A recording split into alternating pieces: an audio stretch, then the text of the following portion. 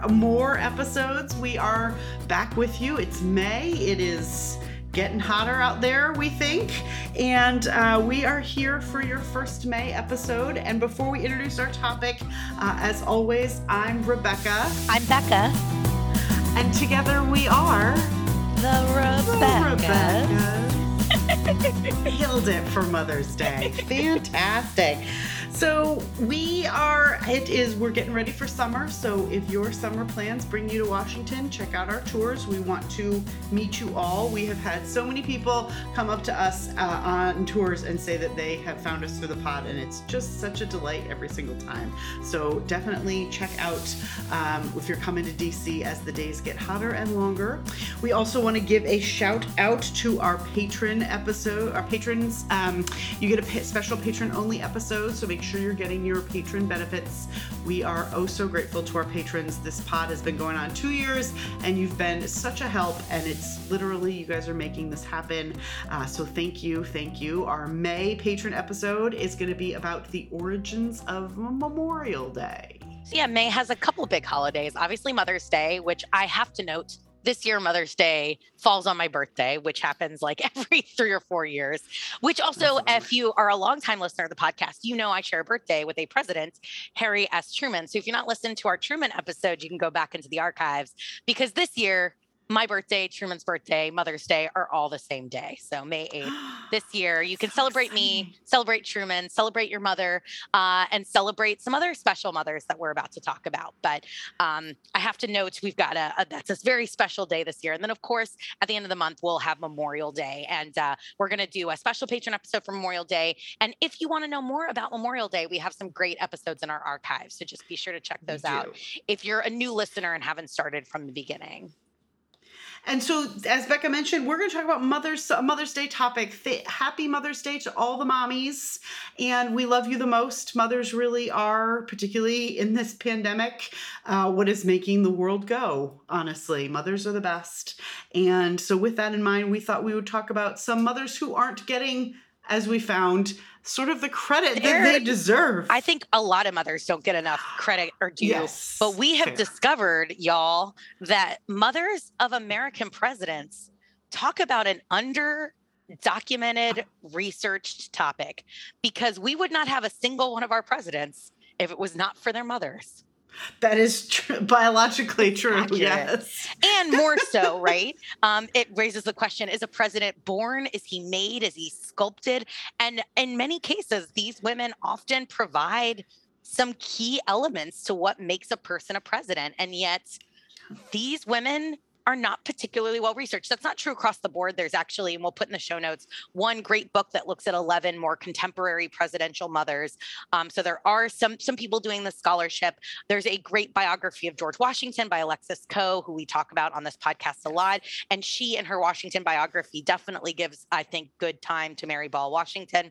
But overwhelmingly, this is a tough topic to research, and it often sort of just gets like a little mention. You might see a cute little picture of a president with their mom, but that's sort of it. And I think there's a few reasons for this, right? Yes. Yeah. Patriarchy being one of them. Especially for early presidents whose mothers are even older than they are, right? From the 17th century, early 18th century, or 18th century, early 19th century, you've got a lack of documentation, a lack of correspondence, and things that have been preserved and saved. So there is sort of that. Even if you wanted to research, there's a real lack of first-person primary documents out there for some of these women. It's really, the dearth surprised me. And when I was going through, there's a few, I was looking at some of the earliest mothers, and, many of these women were born obviously before photography, so there's no photograph of them. But I was looking, and there was, as I was flipping through, I noticed Wikipedia page for James Madison's mother, Nellie. And I thought, wow, that's weird. And then I kept going, and there was no Wikipedia page for the mother of his successor, Elizabeth Jones Monroe, Elizabeth Hutchinson Jackson, Maria Van Buren, Elizabeth Bassett Harrison. FYI, if you want to be an early president, having a mother named Elizabeth seems to be helpful. A lot of Elizabeths. A lot of Elizabeths. I kept going through, and there are 23 mothers of presidents who do not have a Wikipedia page. We've had 45 men be president of the United States. Grover Cleveland was president twice. Obviously, he has the same mother both times. So 23 out of 45 do not have a Wikipedia page. And I understand, like, that's over 50%. I understand, like, I'm a historian. I know Wikipedia is imperfect and flawed at best. It is certainly not the marker, but there's no easy way to just go on Wikipedia and tell where Mary McDonough Johnson, mother of Andrew Johnson, where she was born, when she was born, a likeness of her, when she died. Like, that should be... I feel like there should be more information. Another thing that jumped out at me is how many presidents' names comes from their mother's maiden name. For example, we've got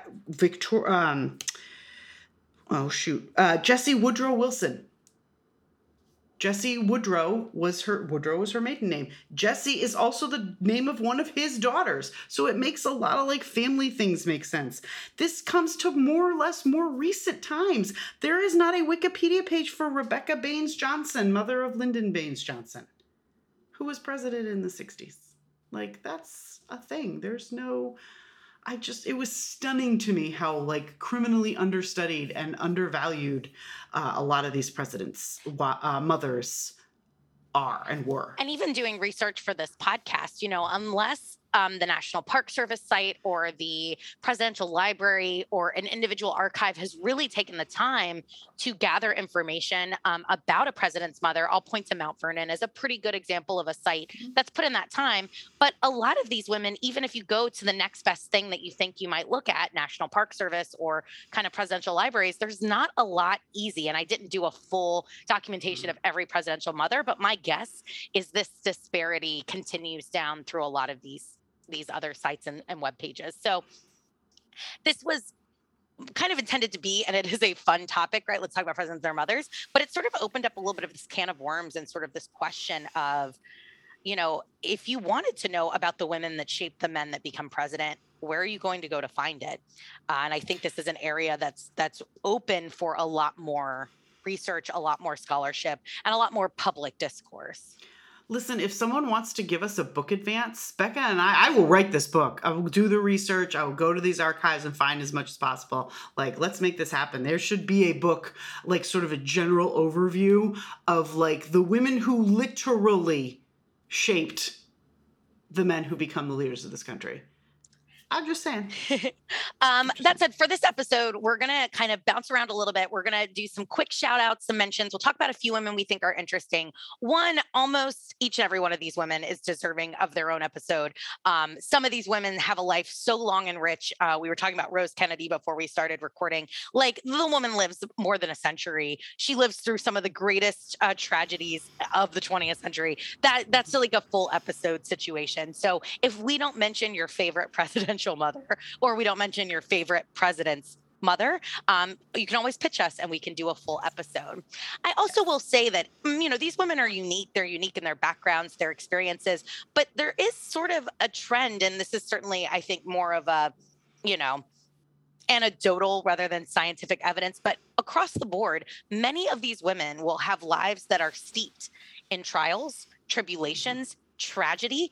When you really take a look at some of what these women experience in their marriages, in their homes, in their economic situations, these are women that more often than not have to overcome a lot of obstacles and difficulties. And so it's sort of a fascinating question of, does that mean, what does that influence, does that have on their children, particularly the young man who will become president someday? And so it's sort of one of those, is that what shapes it, or is it just coincidental? I'm not enough of like a social scientist to study this in any real way, but it is sort of interesting that so many of these women come from really sort of difficult, tragic backgrounds. True. And also, this is the first time in a long time, the last few years, that we have not had a living presidential mother. The last one would have been also First Lady Barbara Bush, who died a couple years ago. We continue to select slightly more senior chief executives, and so their mothers are sadly no longer with us. But we do not have any longer any presidential mothers. That's right. Currently, that is at the correct. current moment. Yeah, at the current moment, at the time that you're listening to this podcast. I should just start out too with a just very brief little history on Mother's Day, because some of you may not know that Mother's Day is a modern holiday. It sort of begins in earnest in 1907, and it's really the brainchild of a woman named Anna Jarvis, who holds the first Mother's Day service of worship at Andrews Methodist Episcopal Church in Grafton, West Virginia. If you go there today, there's like a shrine to Mother's Day. Anna Jarvis, is going to sort of begin this campaign to create a holiday, Mother's Day. And she does this in honor of course, her own mother, Anne Reeves Jarvis, who had passed away in 1905. So she loses her mother in 1905, and she's like, I'm going to do this. I'm going to create this holiday. Her mother, Anne Reeves Jarvis, was a peace advocate, a pacifist, who cares for wounded soldiers in the Civil War. She cares for soldiers on both sides, and she really sort of advocates against taking up arms in any sense. And she's going to create mother work clubs to help address public health issues after the Civil War. Anne Reeves Jarvis was friendly with Julia Ward Howe, who, among other things, writes the Battle Hymn of the Republic. And this is sort of something that a lot of these mothers from the Civil War start to advocate for, sort of this like pacifist idea of we don't want to send our sons off to go get killed. And so when Anne dies, her daughter Anna wants to kind of carry on her mother's advocacy, wants to honor her mother, and she really creates this holiday out of scratch. And she's so passionate in her advocacy that by 1911, which is just 4 years after the first kind of service, all states have some observation of the holiday. Some of them have local areas that have designated a holiday. Some have sort of created state events around it. And by 1914, just 7 years after her first Mother's Day service, Woodrow Wilson, named for his mother, we now know, signed the proclamation designating Mother's Day as the second Sunday of May and a national holiday. So it's kind of remarkable, I think, how quickly Anna Jarvis is able to take this idea and create a national holiday out of it. And then, of course, as a little caveat to this story, she gets pretty disappointed pretty quickly, because by the early 1920s, your companies like Hallmark are creating cards. We talk now about holidays being commercialized. That was true in the early part of the 20th century as well. And so she sort of ends up being sort of disappointed with what Mother's Day turns into. Yeah, she kind of backs away from Mother's Day and is like, this isn't quite what I meant. Like, she wanted a very sincere holiday to advocate for the real work that women do. And what she didn't want was that it just be another like day to just give cards and things. She wants something very sincere, and she kind of backs away from it. And there are two presidential mothers who were also first ladies themselves, because we've had two father-son presidents, Abigail Adams and Barbara Bush, both of which are alliterative. Yeah, that's sort of interesting. The AABB. Now we need a CC. I know we need a CC. They are the only women to be both first ladies. Well, obviously they were first ladies first, and then they were presidential mothers. John Quincy Adams is ever so John Quincy Adams about this.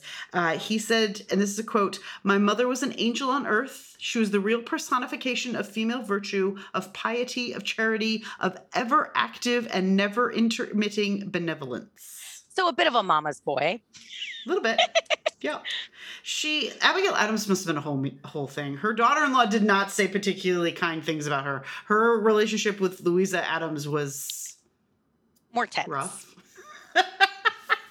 But then I don't know, if your husband thinks his mother's the greatest thing on earth, it's a lot to live up to as a wife. That can be complicated. So I feel for Louisa here. Yes, I kind of do too. Louisa called Abigail the guiding planet around which we all revolved. And she didn't really, I don't think she meant that in a good way. I think that both Abigail and Barbara are deserving of sort of their own episodes, because they both share, 150 years apart, a very sort of unique experience of serving as First Lady and then raising a generation of presidential leaders and really a generation of political leaders. And so to have played both of those roles makes them both very unique.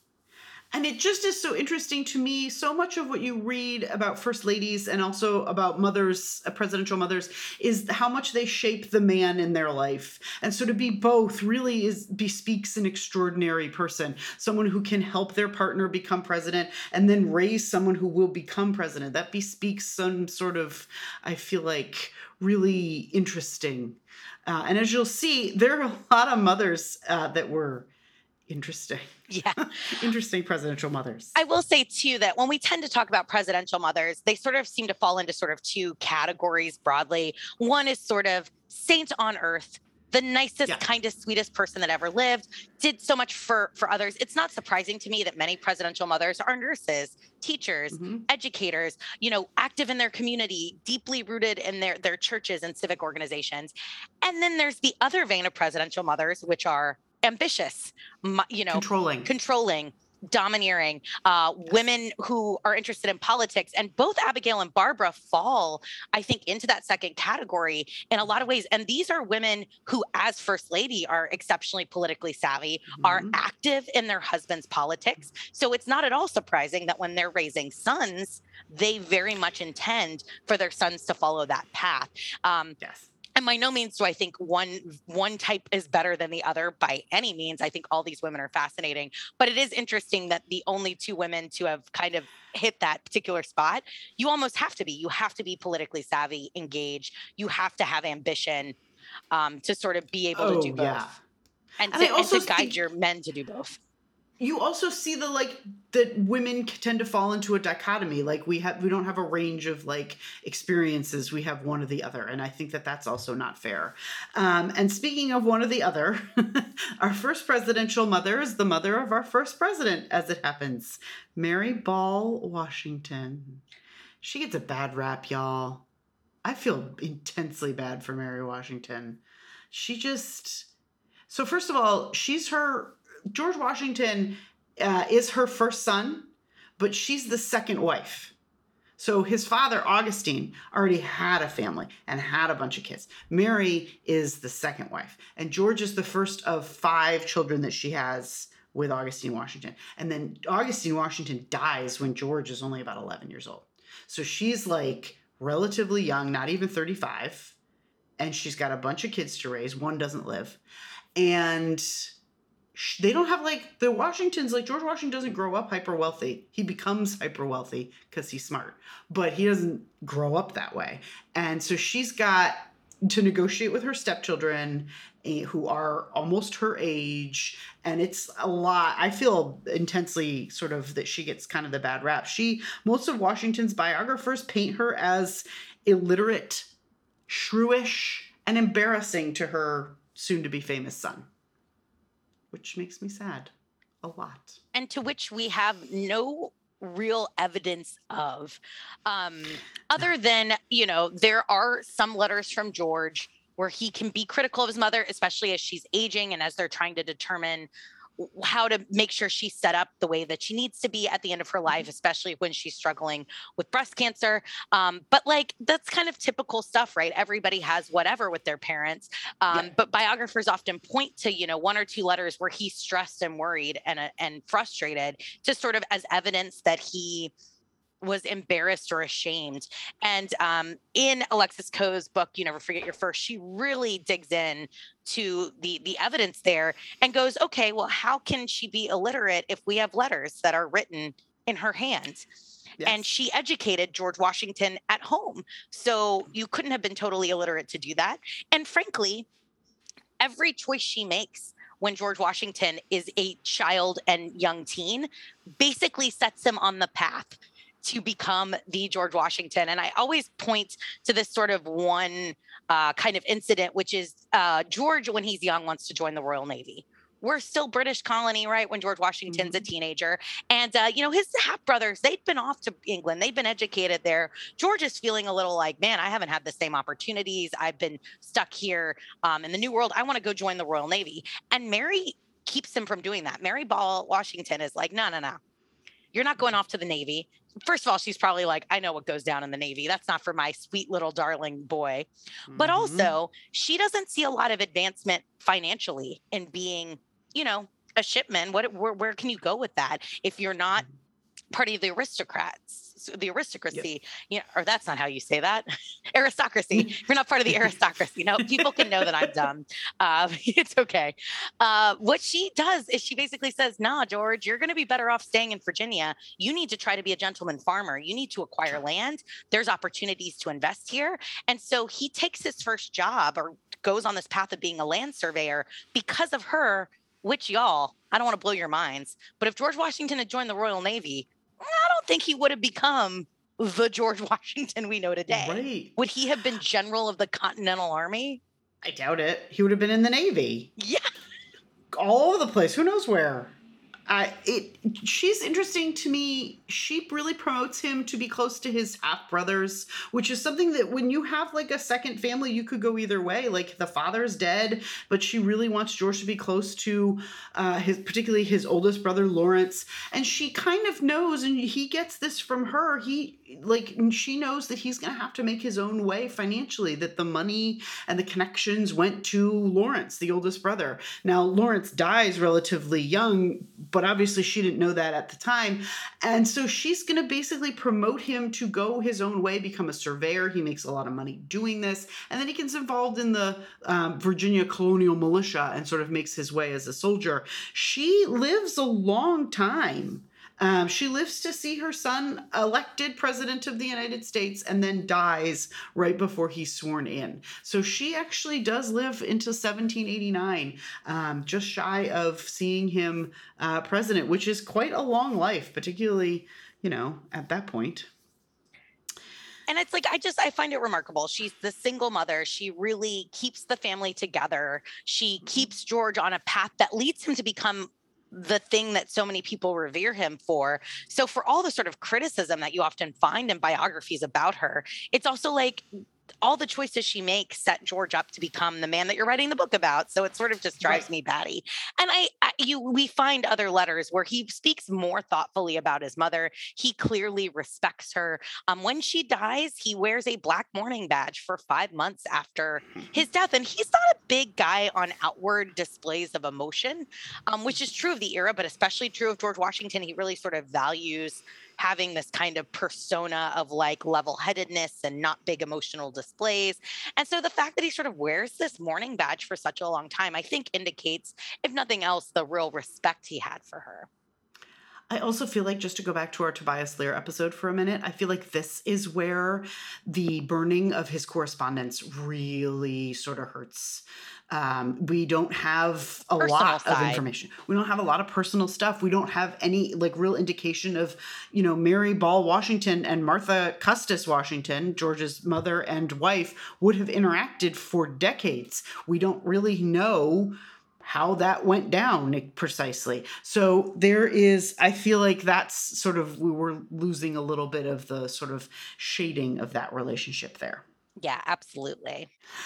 So we're going to jump forward to Lincoln and his mother and stepmother, but a lot of the presidential mothers in the interim, we don't have a ton of information. We know that Jefferson's mother dies when he's relatively young, and that's like, there's a bunch of other presidential mothers that they don't have a Wikipedia entry. They don't seem to have also just the reality, right, about childbirth in this era. It's the reality of medical care. Yes. So these women don't live long into adulthood. Often that's one of the things that makes Mary Ball Washington, I think, unique, is how long of a life she lives for the era, especially given that the fact that she has a fair number of children. But, it's sort of, I think, illustrative too of the differences between the 1700s and the 1900s. The 1900s, yeah. You want to take Lincoln because we can touch a little bit on Lincoln's moms. We'll talk about his moms, because Abraham Lincoln's biological mother is Nancy Hanks Lincoln, who, yes, is indeed related to Tom Hanks. So there is a direct connection between America's sweetheart, Tom Hanks, and America's 19th century sweetheart, Abraham Lincoln. And it's through Nancy Hanks. Nancy Hanks Lincoln will marry, of course, Abraham Lincoln's dad. She's going to have 3 children, although one dies in infancy. Abraham Lincoln is her second child, although Abraham Lincoln's sister Sarah also dies relatively young. So, as is true in this era, and again, kind of true among these men who become president, there's often loss and tragedy there. She is described in a way that I think actually makes me think that Lincoln looked quite a bit like her outside of his height. Her skin was of darkish complexion, her hair dark brown, eyes gray and small, forehead prominent, face sharp and angular, with a marked expression for melancholy, which fixed itself in the memory of all who ever saw or knew her.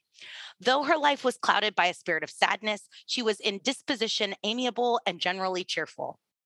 Does that not sound like Abraham Lincoln? Sounds just like Abraham Lincoln to me. Other than the fact that she's ordinary height and he's exceptionally tall, the angular face, the prominent forehead, and he has that kind of sad, melancholy look. And yet so many people who knew him would talk about, despite everything, he could tell a joke, he could be cheerful, he could see the sunny side.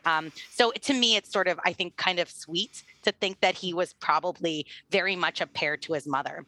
Unfortunately, though, she dies quite young. Lincoln is only 9 years old when Nancy Hanks dies. She's only 34. I mean, these women are exceptionally young often at the time that they pass. She dies of illness. It's unclear if it's milk sickness or it's consumption. But this is going to be sort of one of the first tragedies that Abraham Lincoln faces. It is by no means the last, as you know, if you've listened to any other. Now, his father is going to remarry a woman named Sarah Bush, becomes Sarah Bush Lincoln, and that is Lincoln's stepmother. And by all accounts, he has a very loving and pleasant relationship with Sarah as well. And that's not always the case, right? When you have sort of these intermarriages, family merging and all of that, it can be difficult.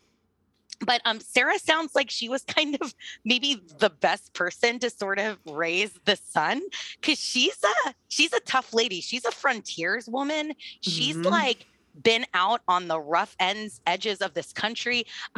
Apparently she was like no tolerance for tomfoolery. She didn't like drinking. She didn't like cussing. But if something needed to be built, she'd build it. If they needed to go out and hunt, she'd hunt. And she really thought education was key. Yes. And she knew that there were opportunities coming in this new country, that the country was in a place where it was growing and booming. And she wanted her children, including her stepchildren, to have the best opportunity to take advantage of that. So while Abraham Lincoln only goes to sort of formal schoolhouse schooling for a year, she takes a very serious view of his education at home and is going to just constantly bring books for him. Obviously religious texts, but a lot of other important books as well. Lessons in elocution. She's going to buy him or purchase books on oratory. These are all going to be huge influences on the Lincoln we know and love. And so I think it's sort of fortunate that Lincoln has kind of two really wonderful female role models. He has a loving, wonderful mother in his kind of childhood years. And then in his teen years, he has a stepmother who really sees the potential in him, really nurtures this intellectual side, and also has a good sense of humor, has this sense of like roll up your sleeves and do things. And I think it's just two wonderful influences. And Lincoln never forgets his mother, Nancy. He would say later in his life when he was asked about her, "All that I am or hope to be, I owe to my angel mother." So if any of you are thinking about what to put in your Mother's Day cards, it's pretty good. There you go. That's it. But cannot do better. As with all things, Lincoln says it best. His stepmother outlives him, actually. Yeah, she lives quite a long time. She does not. She's, by the time he is president, she's elderly and not in great health, but she was very nervous about him going off to become president. She said that she was worried that she would never see him again. And as it turns out, she didn't. I'm going to skip to Martha Bullock Roosevelt, Becca. This is the first Mother Roosevelt. We've had two Presidents Roosevelt, so obviously we've had two Mothers Roosevelt. This is Mothers Roosevelt is a series I would watch. Absolutely. We should, that's a good band name too. Every episode now, I'm just going to keep pitching HBO till they hire us to do a show. I think that would be great. Martha Bullock Roosevelt is a Southerner. She's born actually in Connecticut, but I know. You read all this stuff about her being like this true Southern belle, and then technically she was born in Connecticut. I know, right? But she only lives there like 4 years, so we'll let it slide. But she's raised in Georgia. She's considered a true Southern belle. She's from a wealthy planter family. She is allegedly the inspiration for Scarlett O'Hara in Gone with the Wind, which I find to be amazing. Apparently, Margaret Mitchell, who writes Gone with the Wind, interviewed one of Martha Bullock Roosevelt's bridesmaids and best friends all about her life for an article she wrote, which becomes sort of the basis for what becomes Gone with the Wind, which is why people think perhaps she is. But if you sort of read Scarlett and you know a little bit about Martha's life, and her nickname was Mitty, she's outside of the city of Atlanta. She's very much, Teddy Roosevelt called it unreconstructed. Yes. Very loyal to the Confederacy. So it's easy to sort of see the parallels. And you got to wonder, man, like Mitchell talked to her best friend. So yeah, I know. She's by the time the Civil War happens, she has married Theodore's father and in fact had Theodore. And so she's in New York by that time. Theodore Roosevelt was born in 1861. So she's not in the South for the war, but several of her brothers fight. And so Theodore Roosevelt will grow up visiting the South and meet, his Bullock uncles, and they'll talk all about their exploits. And so his mother's side of the family is actually a big influence on him. His father was, very patrician, but not like an outdoorsman. He kind of gets all of that stuff, I think, from his mother's side of the family. Her family were enslavers, between 30 and 33 people enslaved on their plantation before the war. So that's sort of what she's kind of upholding as well. And she dies tragically. We talk about Alice in our very first episode. We talk about Alice Roosevelt Longworth, Teddy's eldest child. And we talk about how 2 days after she's born, her mother dies. So Teddy's first wife, Alice, dies. But on that very same day, February 14th, the worst Valentine's Day ever, I would say, February 14th, 1884, Teddy loses not just his beloved wife, but he loses his mother, Martha, who he's exceptionally close to. He and his mother are very close. He has a great deal of respect for his mother. He thinks she is just the epitome of all that is lovely and wonderful.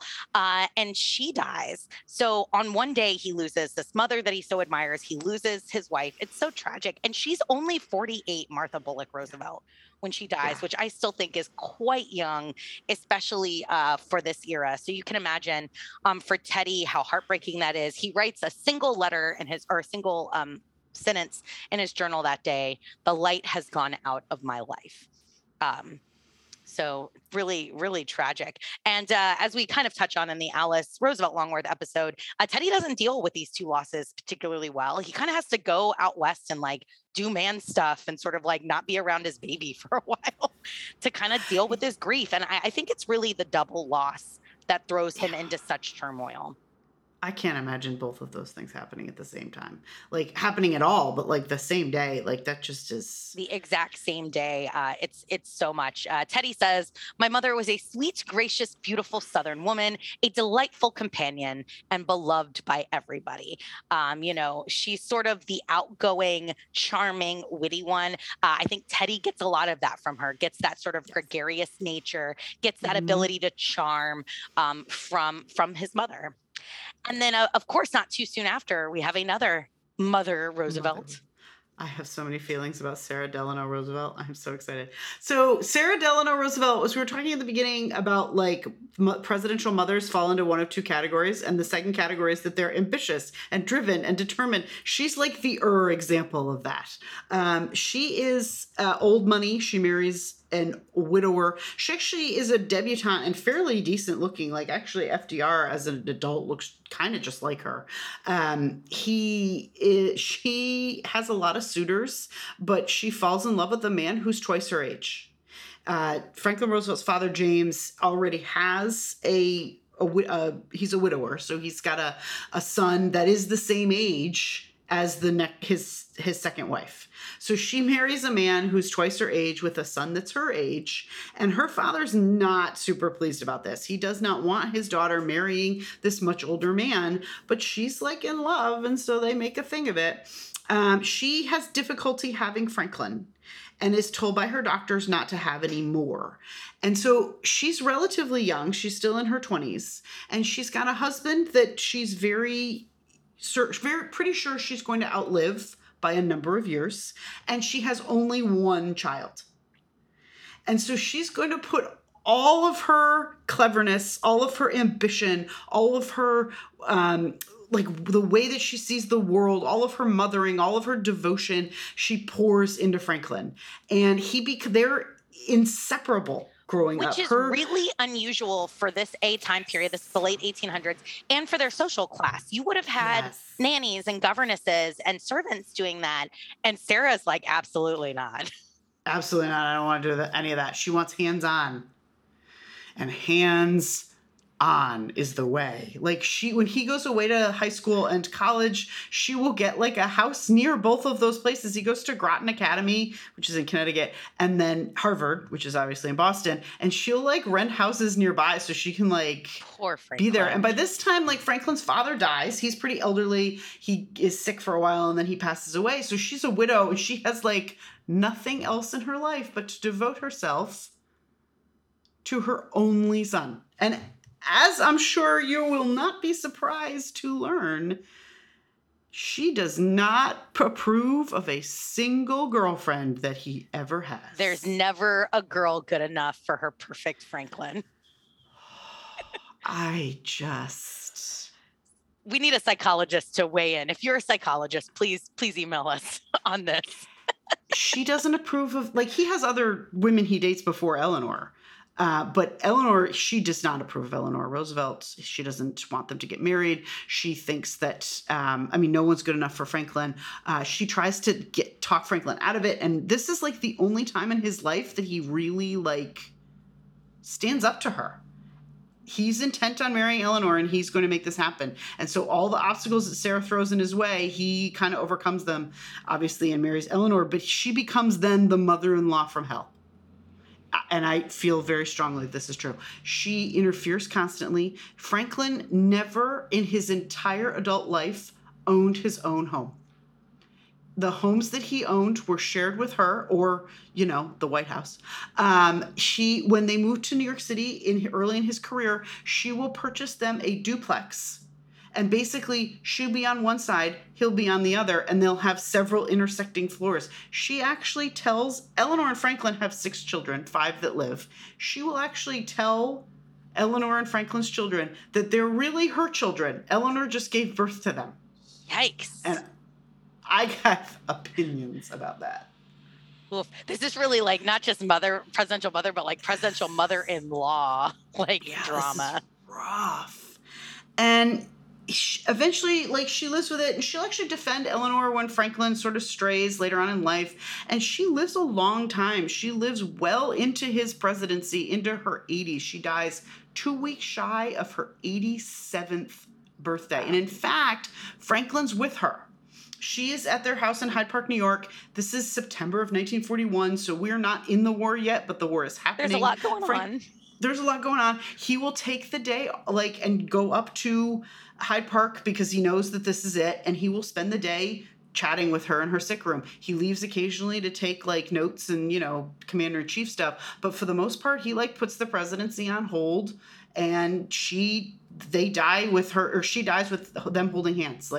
He's there the whole time, and he'll wear armbands, mourning her for months. And it's a very sincere loss, and they remain close, extremely close, for the rest of her life.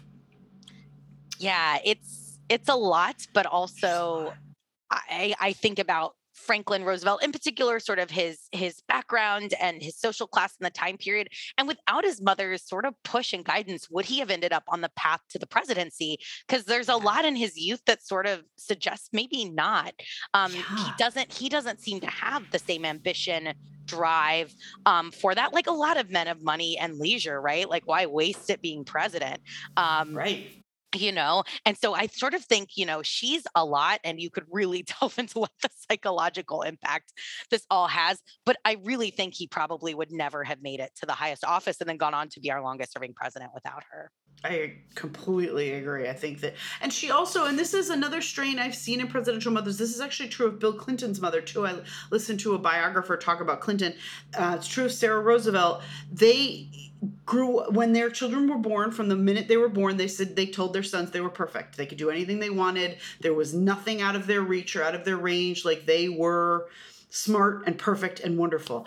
And I feel like that constant, like, reinforcement gives you an unshakable confidence. And you can see it in both men. Like, for whatever else they are, Bill Clinton and Franklin Roosevelt were insanely confident and have this sort of view, an optimistic view of the world that's really, like, kind of oddly similar. And it particularly, I think, from the 20th century on, serves a potential president, right? When we get into the era of mass media, we get into the era of radio, television, newsreel, that sort of projection of confidence, earned or otherwise, makes you for an appealing candidate, and it makes for the kind of president that people feel like they can support and get behind. And so it certainly is sort of the right time for that. They both sort of hit on that at the right time. As a little sort of compare contrast to Sarah Delano Roosevelt, I was really interested digging into Ida Stover Eisenhower, mother of Dwight D. Eisenhower, a woman who could not have wanted her son to have been involved in any of the things he was involved in any less. She, like a lot of the women who raised these men, has a pretty difficult childhood. Her mother dies at age 5. She's passed off to her maternal grandparents. They're uber religious and very strict. They eventually tire of raising her and pass her off to an aunt and uncle who do not believe that girls should have any sort of education at all. They don't want her to read anything that's not a Bible. She wants to go to school. She actually tries to enroll in high school, and they refuse to sign the paperwork. And so she runs away. She flees. This is a young woman, like, in the turn of the century. I mean, this is a really sort of remarkable thing that she does. She will ultimately become a teacher and a lifelong educator, which does not surprise me. If you have education denied to you, that's something you're going to be really passionate about. She is also going to be a lifelong pacifist, very strongly so. It's rooted in her religious beliefs. She truly believes that thou shalt not kill. That means it in every context. And so she is really, really disappointed when her son, Dwight, goes to West Point. Yeah, I mean, can you imagine that? Ooh, I mean, she's super pacifist. So what does her son do? Go off to West Point, to the military, the military academy. It's like the greatest heartbreak of her life. They obviously will not become estranged over it, but she's so disappointed. It's just really sort of just not within her sort of belief. She thought warfare was rather wicked and should not be partaken in. She, by the way, Eisenhower is one of like 7 kids that she has. So she has a ton of children to raise and focus on as well. And she will be widowed. And lose her children around the time. So she really, by the time that Eisenhower sort of his career starting to grow, she's kind of like off on her own a little bit, kind of widowed, and her kids are growing up. And so she gets very, very involved in a number of civic organizations in Kansas. She's going to be a just very engaged citizen, as it were. She's named in 1945 Kansas Mother of the Year, which I guess if you've raised the man who's helped win the Second World War, they're going to call you Mother of the Year. Good job. Yeah, I agree. Eisenhower says of his mother, many such persons of her faith, selflessness, and boundless consideration of others have been called saintly. She was that, but above all, she was a worker, an administrator, a teacher and guide, a truly wonderful woman. Aww, Eisenhower had a real way with words. He's a very excellent writer. I think that's just very sweet. Rose Kennedy, just to drop her in real fast. Rose Kennedy, as we mentioned earlier, lives like 103 or 4 incredible years. She survives at least 5 of her 9 children, which is also amazing and a little intense and a lot.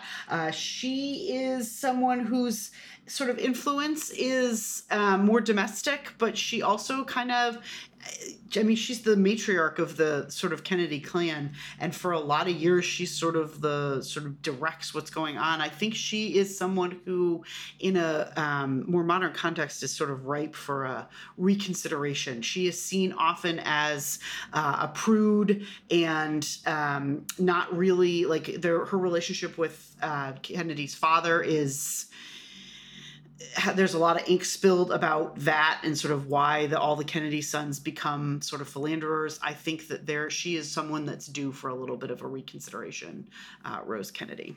Absolutely. And then finally, I thought we'd bring it somewhat more contemporary. As we often say, we don't talk about people alive on this podcast, but yet sometimes you have to. And I really want to talk about the mother of Jimmy Carter, Lillian Gordy Carter, who was known as Miss Lillian by everyone who knew her and by the press. She is born in Georgia, so she really is a Georgian through and through, born and raised. She is indeed related to Berry Gordy of Motown Records. It's a bit of a complex family tree, and I'm not going to try to explain it, but like I had to look it up. I'm like, Lillian Gordy, that's kind of interesting. She is indeed like somewhat cousins removed of some kind to Mr. Berry Gordy of Motown Records. Lillian is going to volunteer to serve as a nurse during World War I. So she very much is interested in nursing, but also very passionate and patriotic. And so she's going to volunteer, but by the time she volunteers, the program is canceled sort of towards the end of the war. She does end up going to nursing school in the 1920s. She was really known for being, one, an exceptionally loving and wonderful nurse, but also by her sort of refusal to abide by the social norms and Jim Crow laws of the day. This is the Deep South. And yet, as a nurse, she will treat Black patients. She will invite Black visitors into her home through the front door. She keeps mixed company. She will host integrated Bible studies and events. Even when she gets married and starts her family, women of this era often stopped working. She stops working at the hospital as a nurse, but she continues to essentially work as a nurse practitioner through the rest of her life for her husband's company. So the employees that work for her husband get medical care from her. She serves as a nurse practitioner through her community and often goes to minister to the Black community. For a few years to make extra money, because she's got, 4 kids, they need a little extra income. She's the house mother for a fraternity at Auburn University. So 150 men, they have house mothers to keep them from totally, I guess, going too wild. And she was a fraternity house mother. I just think that's super fun. Then in 1966, at the age of 68, she applies to the Peace Corps, which I think is incredible. She's almost 70. The Peace Corps is it's part of the Kennedy administration, right? It's this new sort of vision. So it's a new program. And she's like, yeah, I'm kind of done. I'm done raising kids. I'm done doing this stuff. I'm going to go to India for 21 months. And I think that's amazing. She just decides to be part of the Peace Corps. The Peace Corps is really designed theoretically for sort of young people to get engaged in civic involvement and volunteerism. And yet she just jumps kind of like feet first into the Peace Corps, does almost 2 years. She will go and do nursing there, works with leprosy patients, really remarkable stuff. And all along the way, she is just known for loving her children, for being their biggest boosters. She is a big part of Carter's presidential campaign. He loves his mother. He loves to trot her out and bring her to events. The press loves her because she's sweet and funny. She's got this cute little Georgia accent. She writes 2 books during his campaign and then presidency. So people felt like they knew her. So when she was out on the campaign trail, people would come up and talk to Miss Lillian and ask her questions, and she would talk to anybody. She just was kind of like America's mom during that time. And then I loved it because obviously, she has her son, Jimmy. He becomes president. But, she got some other kids, including her son, Billy, who very famously has a beer company. If you're old enough to remember the Carter administration, may remember this. And so her son, Billy, had a big ribbon cutting ceremony for his, Billy Beer sort of company. And she was asked by reporters if she was going to go to the ribbon cutting. And she said, I attended Jimmy's inauguration, didn't I? As though those are 2 completely equal events, and she loves her sons equally, and she is just not going to favor one over the other. And because she lives quite a long time, she lives to be 85. She lives through her son's presidency. There's a lot of photographs of Miss Lillian with Jimmy, and they're some of the cutest pictures ever. There are just so many pictures of them sort of traveling around and her spending time with him. But yeah, she passes away. In the 80s, there's actually a nursing center in Plains, Georgia, named for her. She's been inducted into a number of sort of Georgia Women of Achievement and Hall of Fame sort of groups. And that's some presidential mothers. There's so many cool moms, we didn't talk at all really about Barbara Bush particularly, and there's just the women who raise the men who become president of the United States, I think, are due for some sort of reconsideration, because like it's such a job that there's so much of being president, I would imagine, comes from a wanting to serve and a wanting to do what's best for the country. And that is something that you learn from a young age from your parents, I would imagine, like the call to service and to sort of represent your country. And so I find it really interesting that no one has really done a particularly good study of presidential motherhood.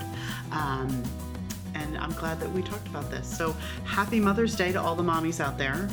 And we will be back in your ear holes in a couple weeks, and we're going to talk about something to do with the other big holiday in May, which is not Becca's birthday, but in fact is Memorial Day. Thank you guys so much. We're looking forward to seeing you next time. Well, hopefully we'll see you out on the streets of DC. Thank you. As always, we'll see you soon.